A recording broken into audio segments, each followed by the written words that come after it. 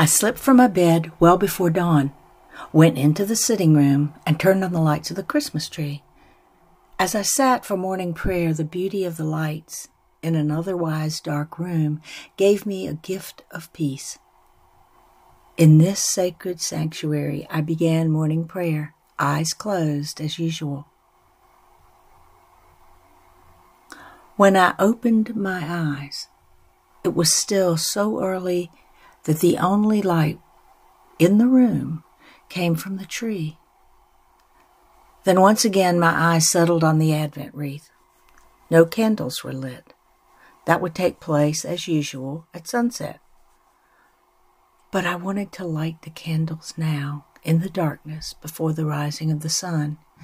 And at first I resisted lighting the candles, insisting that it was not sunset, not even sunrise. The routine, the ritual, was to light the appropriate candles on the Advent wreath at sunset every day during the season of Advent. And I could not bring myself to break with tradition, at least our family tradition. Then a quiet voice from within me whispered, "There is not a set-in-stone rule about the time for an Advent ceremony." I heard myself responding out loud. Well, I know that, but did I? Was I being rigid, inflexible? I knew the answer was yes. So, in the pre-dawn hush, I began the song, "The Light of the Dove," lit 2 candles, and thoroughly enjoyed my break with tradition. It felt good. By the time I blew out the candles, the first light of day was coming in through the windows. Wow, that was wonderful.